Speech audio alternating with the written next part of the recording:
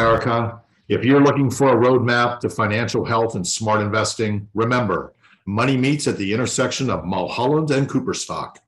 After your family and your health, your money, your investments should be number 3 on your life top 10 list.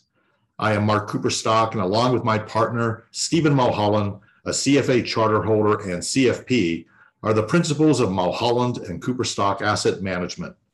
Our firm is a registered investment advisor with offices in San Diego, California, and Summerlin, Nevada, with only one goal in mind: to provide meaningful, thoughtful, and tax-efficient advice.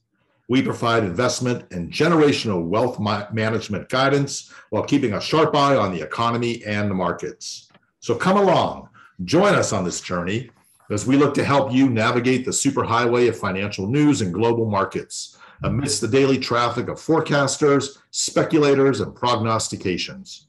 You have arrived. Remember, money meets at the intersection of Mulholland and Cooperstock. Along with engineer Griff in the booth, fresh off his college tour visit to Tulane University in New Orleans, let's welcome my partner, Stephen Mulholland. Stephen, where will we go today? I wish we were going to New Orleans, Mark. I know that some interns have all the life, right? Exactly. Yeah. Yeah. You know, they say Vegas has the tagline, the city that never sleeps, but for me, it's New Orleans. What'd you think, Griff? I loved it. The food was amazing. It was super cool. It was awesome. A little sticky though, a little sweaty. And Mark, you don't have much humidity in Vegas, right? Not much. This time of year, we're in what's referred to as the monsoon season, which means that the humidity level's up. We'll get some thunderstorms late in the afternoon or early evening, and it breaks humidity, but it only lasts for about 3 or 4 weeks, and then we'll be back to the normal dry stuff. So it's totally tolerable. So Griffey will be checking out UNLV soon. You got to expand your tour, Griffey. Okay. UNLV is a lot of fun, from what I understand. So yeah, we can be neighbors. Exactly. I hear Santa Fe, New Mexico, through my resources, has had quite the monsoon season as well, Mark. Yeah, they've had their share of storms and flooding as a result too, but they should be coming out of it soon. Excellent. Well, with storms and flooding as the context, today's podcast, to your question, is going to stay in the bond market. And pretty fascinatingly, since our last podcast, which was almost exactly a month ago, the market has totally refocused from it's moved inflation down its worry list and recession up the worry list. And recording today is rather fortuitous because the CPI report came out, and pretty amazingly, the consensus expectations for CPI today, the version that includes energy and food, was for an 8.7% annualized increase, and the metric came in at 8.5%. So 20 basis points or 0.2% difference. And the bond markets yields are falling, the stock market's rising. It's pretty remarkable. Griffey, I don't know if you, hopefully you'll study this in your economics class, but inflation is really difficult to measure. And sometimes it's kind of amazing to step back and realize think about how the markets react so much from a 0.2% difference between estimate and actual number. But Mark, what are you seeing in the bond market today? Yeah, we're seeing not a whole lot of movement. It's the 10-year is down a couple of basis points in yield, 278. And one quick comment, all these statistics that are published on a monthly basis and that the market and the analysts and investors live and die by, they also can be restated a quarter or 2 quarters down the road. So it's not unusual to get a piece of economic data, and then the following paragraph is, and we're restating the data from quarter 2 or quarter 3. So, we're working, and the market reacts to what's live or the most current, but oftentimes we'll ignore restatements of fact that are 2 or 3 quarters in arrears. So that's exactly right. So the 0.2% delta between expectation and reality has sent the S&P up 2%. And right. While Mark's exactly right, the 10-year has barely moved. The 2-year yield is down 10 basis points, and it was down 15 basis points earlier. And basically that's undoing a spike in the 2-year from a couple of weeks ago. And the reason the 2-year and the 10-year are so important is twofold, two reasons. One is the 2-year treasury has been a remarkably good indicator of where the Fed funds rate will be in the near term future. And also the difference between the 2-year and the 10-year has historically been how we measure whether or not the yield curve is inverted, which we're going to add some details on in a minute. To start the year, the yield curve was 0 on the front end, meaning if you lent the US government money for 1 month, 2 months, or 3 months, you effectively got 0, while the 10-year US Treasury yield was 1.5%. So a very low curve starting on the floor, but upward sloping, as common sense and theory would predict.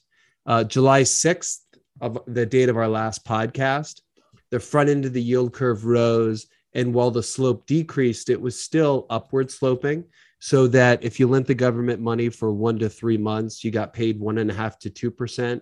And if you went all the way out for 10 years, which is the benchmark that's most useful for computing 30-year mortgage rates, that was about 2.75%. So again, an upward sloping yield curve. Just since our last podcast, the short end of the curve has risen further, while the long end, the 10-year, as Mark mentioned, the 10-year hasn't moved today and it hasn't moved in a month. So now we have an inverted yield curve. The 2-year yield, US Treasury yield, is actually higher than the 10-year Treasury yield. So the 2-year yield is over 3%, where the 10-year yield is around, what's the 10-year today, Mark? 275. 275. So what we have is an inverted yield curve. And since we have engineer Griff with us, he's going to introduce for our listeners what an inverted yield curve is and why it's important. Hold on 1 second. Just let me put a comma on what you just said, Steve, and add a little bit to it. The yield curve is inverted much greater than even that.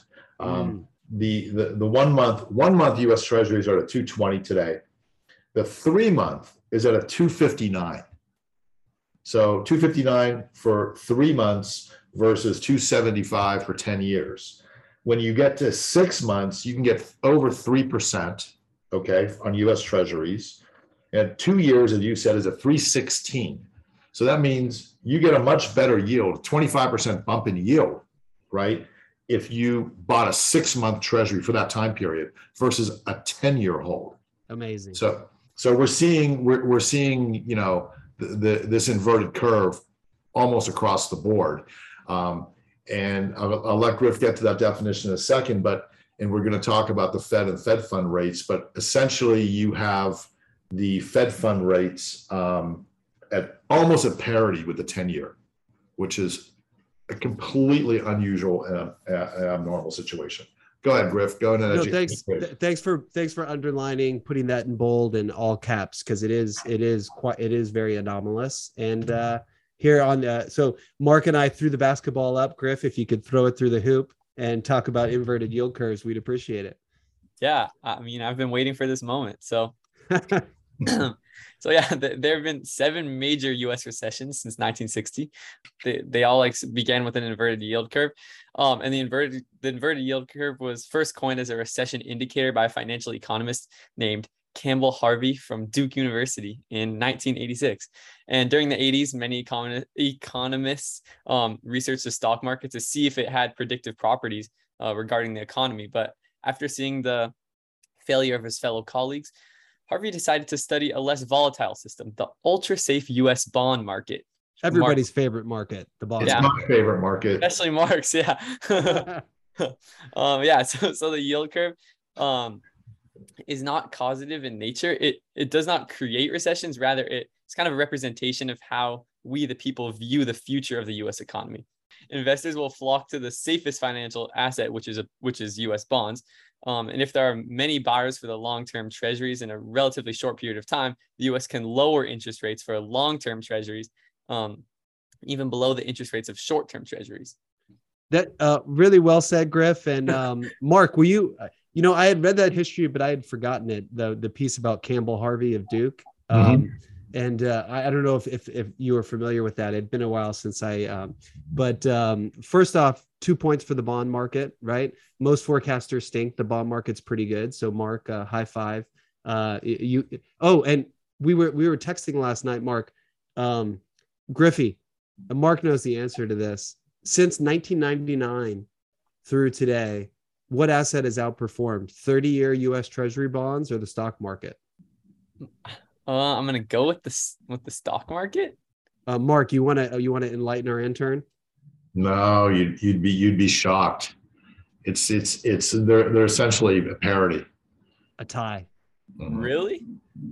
So what's fascinating, right? This podcast is all about risk and return, calculated risk and return. And 1999, the stock market was so expensive that since then to now, you've got no excess return for taking the risk of giving money to companies from Intel to Google and Coca-Cola rather than getting a guaranteed return from the United States government. So kind of an amazing result. But yes, so the bond market has information. Mark, you did a great job highlighting how inverted the yield curve is. So again, just in the last month to today, kind of the narrative, and you mentioned on this in that beautiful reading, Griff, you mentioned that sort of people's psychology and what they expect about the future can shape how risk-taking they are when they seek safety. Robert Shiller's done a lot of work about this, but the headlines from a month ago were inflation, inflation, inflation. And now there's headlines in the Wall Street Journal. I'm sure if you looked on Google Trends, there'd be a big spike about the inverted yield curve. The last time there were talks about the inverted yield curve was 2018-19, right before the Fed cut rates. So one of the other things, so the narrative is shifting from inflation to an inverted yield curve and a recession. Keep in mind, there's going to be more inflation reports. And as this one was surprisingly soft, I guess, if you can call 20 basis points a big surprise, the next few reports could totally change their narrative again. But for now, the narrative is inflation is falling from 10% to 8.5%. Maybe the people who called it transitory is coming back. Bank of America came out today and they said, we quote, "We generally take this print to endorse our economic team's call for a 50 basis point hike in September. This morning's data confirms that we have seen a peak in inflation and endorses our view that peak hawkishness is likely behind us." So this report today was enough for Bank of America to pound the table. Inflation's in the rear view. When we look at the Fed funds futures market, we can see, there's no better information than a market where people are putting money on the line. What I've pulled up for you guys and what I'll share with our listeners is here's the Fed futures curve. So what this does is it forecasts what the effective funds rate is going forward. The Fed funds target rate today. Mark, what's the Fed funds target today? 2.25% to 2.5%. Perfect. Thank you. And you guys see the effective funds rate for today tracks that value. And to the point of the Bank of America analyst, you can see that the market is expecting the Fed funds rate to rise to 3.5% in the first quarter, so spring of 2023. But then that talk of inversion comes back. What you can see is by the end of 2023, by Q3 or Q4, the market has the Fed futures falling from 3.5 back down to 3, right? And eventually going below 3 in 2024.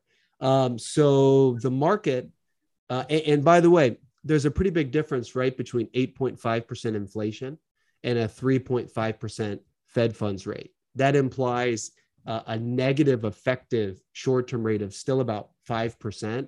So what the market's saying is the Fed's going to be successful, inflation's coming down, the economy is going to slow from China to Europe, partly due to a lot due to Ukraine and Russia, and in the U.S. from rising interest rates. But the market is certainly telling a story right now that the Fed doesn't have a lot more to raise and the economy is going to slow.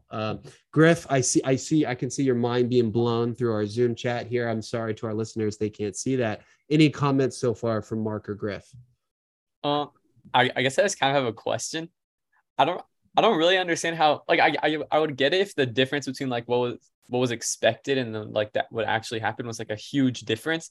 But since like the difference was only like 0.2%, I don't understand why like it had such a big impact really, since it was such a close like call. Fabulous response there, Griff. Sorry, Yeah. Mark. Yeah, this is right. Yeah. So, well, look, the difference between what was expected and what was posted today is small. You're right. I mean, you're talking about less than a quarter of a percentage point differential. But the market reacts to that. If you take that and you expand that and multiply it over $1 trillion economy, then it becomes meaningful dollars. And the market is used to dealing 6 decimal points out in being correct.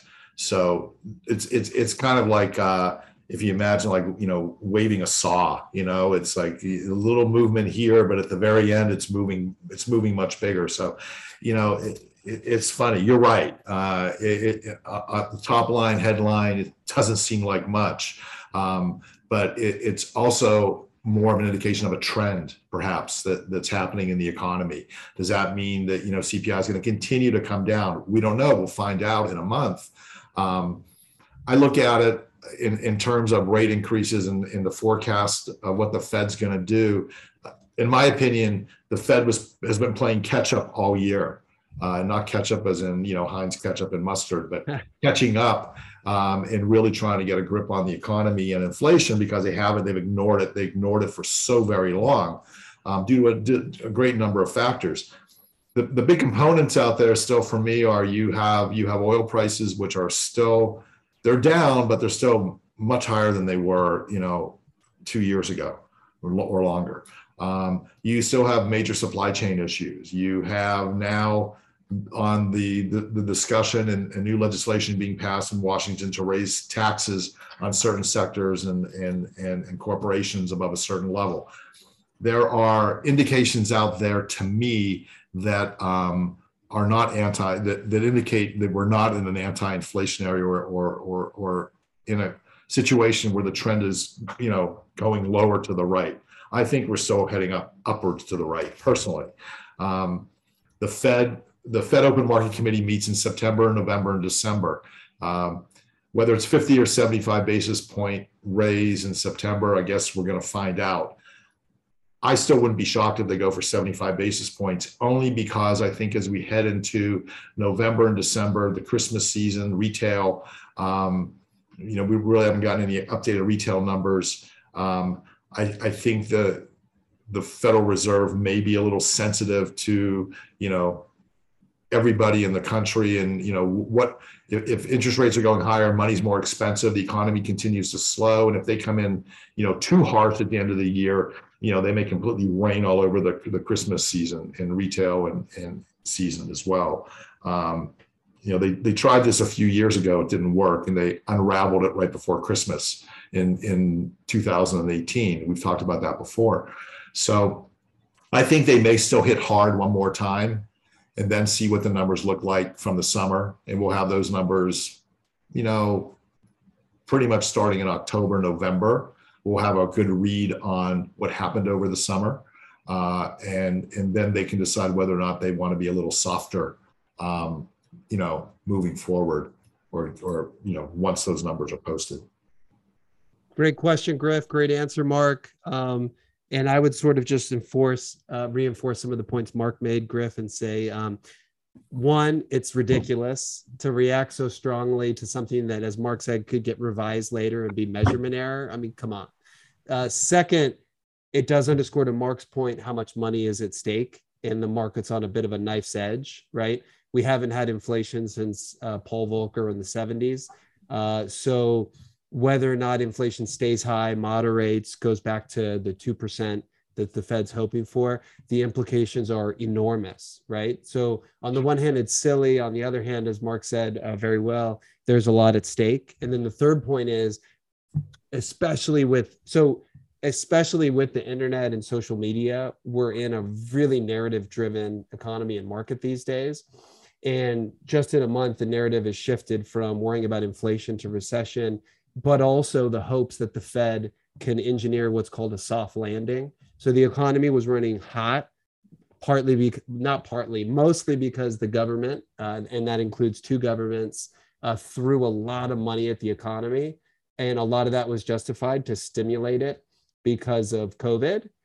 But we can't fly that high forever. The American economy is not built for that. So the result of putting too much money in the economy was inflation. So what the Fed's trying to do is lower its altitude and land the plane back to normal and not crash. And of course, this is what the Fed always tries. And for the most part, they've failed, right? But when you get a report like today, and maybe not the miss so much as going from 10% inflation to 8.5, it reinforces a burgeoning narrative of, hey, wait, maybe the Fed can nail it.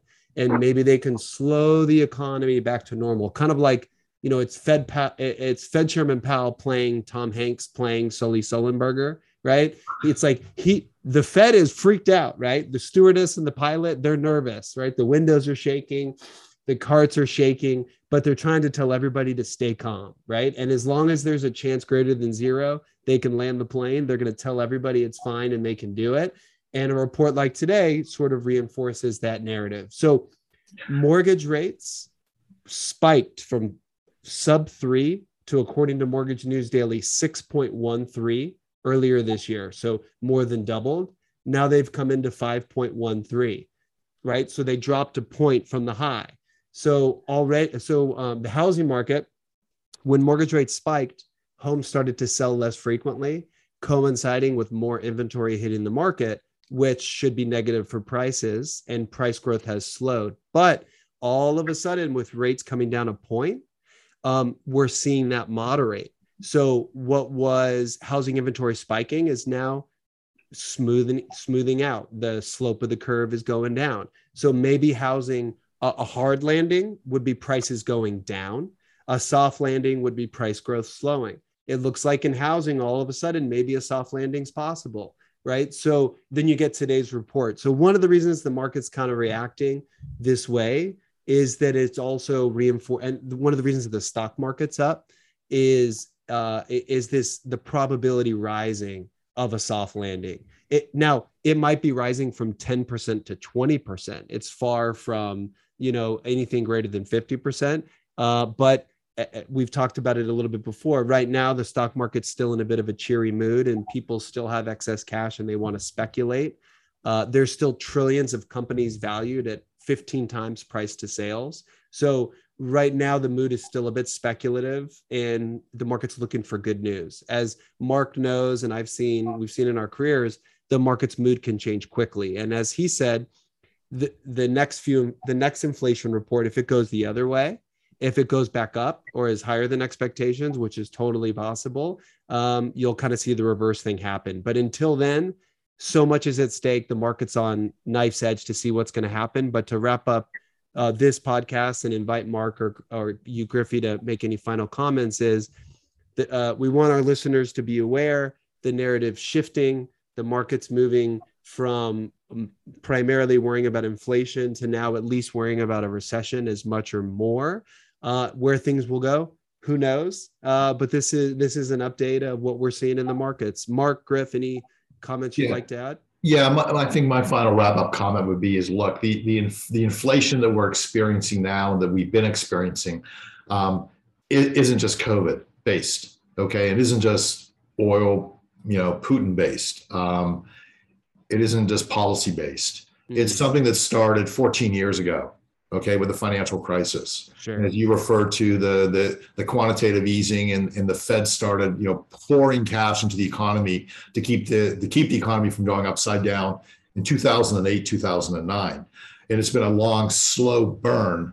And then 2 years ago, COVID was the equivalent of adding, gallons and barrels of gasoline onto that fire. Hitting the nitrous button. Yeah, it just erupted, right? And I find it hard to believe that the economy, which is really more like a huge ocean liner, you cannot turn it and stop it on a dime. I find it really hard to believe that 8 months of fiscal conservative rate increases are going to cure the problem that has been burning and building for a decade and a half. Excellent context. I think, excellent add, yeah. Thanks. I think we have, a little longer to go with this. If you look back historically at cycles, if we came out of this, and if we bottom and we came out of this inflationary period in a year and a half to 2 years, that I still think that still might be aggressive, but I think that's doable. But I think to think that we're going to be, inflation is not something to be concerned or worried about 10 months, 8 or 10 months into the year 2022, after 14 or 15 years of build, I think is a little foolish. So I think we're in for a little more pain in terms of interest rate rises and trying to get a stranglehold on this inflation. So, our listeners know, regardless what happens in markets, which is anybody's guess, they can tune in here for context and understanding. And then the most important thing is we'll definitely reveal Griffey's choice when he picks his university. Griffey, any final comments or questions before we close out? I guess just one last thing would be, since like the inflation is so high and they're really trying to lower it like a significant amount, over like how long is that kind of expected to take? And like if they try to, if they're too rapid in trying to decrease inflation, will that like damage the economy more than it will help it? It could. That's a really good question. It could, and as we've talked about, in our opinion, my opinion, the Federal Reserve, for a number of reasons, ignored inflation, right? And then all of a sudden last year they said, "Oh, get ready, because now we're going to put inflation in a headlock and give it noogies and raise rates." And that's what they've done this year, right? And they continue to give it noogies, and we're going to get more noogies in September, I firmly believe. September 21 is the next Fed Open Market Committee meeting. If they overreact, they could, really dampen the economy, right? It could drive unemployment, which has not been an issue, especially since COVID. And prices are up. They could really damage the economy longer term. So I think they need to be thoughtful about it, but I think they also still need to kind of hold the line and say, for the long term, we have to get our arms around it. But overreacting is never generally a good solution to any problem, right? It has to be measured, it has to be thoughtful, and hopefully they're not going to take the wrong considerations into account as to what they do and when they do it. Excellent, gentlemen. Cool. Griff, it's always more fun when you join the podcast. You're always welcome on.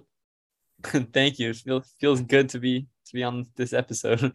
Excellent. And Mark, whenever you want, please take us away. Absolutely. Thanks, gentlemen. Remember, the opinions expressed on this podcast are those of the hosts and their guests. Nothing discussed today should be considered investment advice, and please consult your own financial advisor and tax advisor when considering any investment. If you have questions and you're one of our clients, please email us with the term podcast in the subject line to info@mk-am.com. For more information about this podcast, the hosts, and our firm, please visit our website at www.mk-am.com. Thank you for joining us, and look forward to our next podcast release in the very near future.